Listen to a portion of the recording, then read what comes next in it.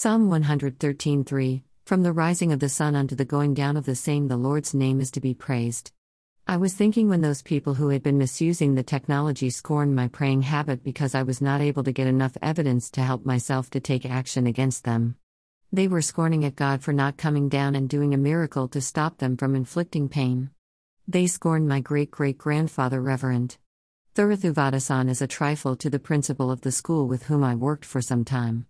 I had a complaint about her as she harassed me. Behaving differently only with me is noted by parents who were authorities. They were concerned, for the school was located in a racially sensitive region, and this woman was boasting of not obeying orders from authorities to close the school immediately during riot and mob violence, and putting at stake the life of not only students but also teaching staff who were used to escort them. Even I wanted to know why was she having an adrenaline rush and what was troubling her over the announcement of a public holiday, which was when I understood the whole racialism riot issue. Later I found how much of an impact and conviction they have over their communal leaders when I asked about why there is no security. This was their rage because they got to know that I had no convictions on par with them or straight after them. And my grandfather, Reverend, was claimed as a curse for my life because they had a rage on the respect people can have for him and wanted me to accept this law-violating principal as a lifesaver who actually distressed and ruined my whole emotions. I was asking people whom I know why they were insulting and humiliating me in this manner when I was only doing my job and was willing to only work. Why were they misbehaving at me? And their problems continue till date, taking its form into every other employment I work, helping peers wanting power or any gains being given access to. Life was ostracized and pushed to misery. I was in austerity at the plight they made to showcase that the God my grandfather believed does not exist to come down to save me, and my grandfather is a curse in my life. Well, it is not my grandfather but more of making me a slave. I was being pointed even at Jesus never coming to deliver any of his worshippers and all dying as martyrs, including Staines. So I wanted an answer for the devils trying to gospel me. I learned in these times that gratitude is the best way for retaining positivity in the spirit. I used to think only count your blessings in the church at the presbyter of Cathedral because I observed that he was being meek to his seniors during a prayer meeting. I wanted to know what those martyrs would have been grateful to God in those times of persecution.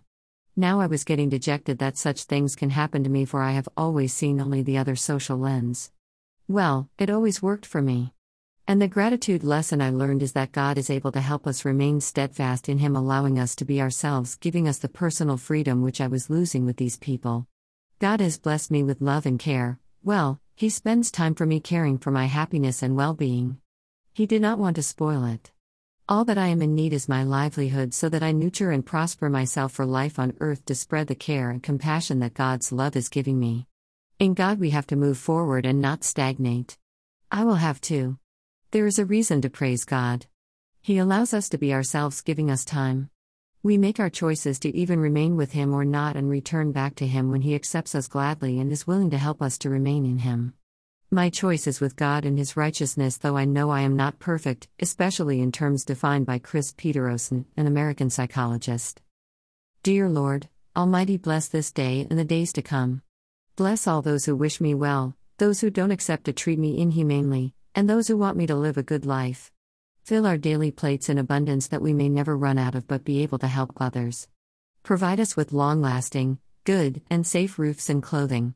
Thank you for what you have provided today. Deliver us from all evils, specifically, that are of this day. Touch us with your healing hand so that we may remain in good health. Make way for us and show us the way to your blessedness, that we may lead our lives in peace, joy, love, hope, faith, goodness, prosperity, praise, and worship, exemplifying your glory for a victorious life on this earth. Amen.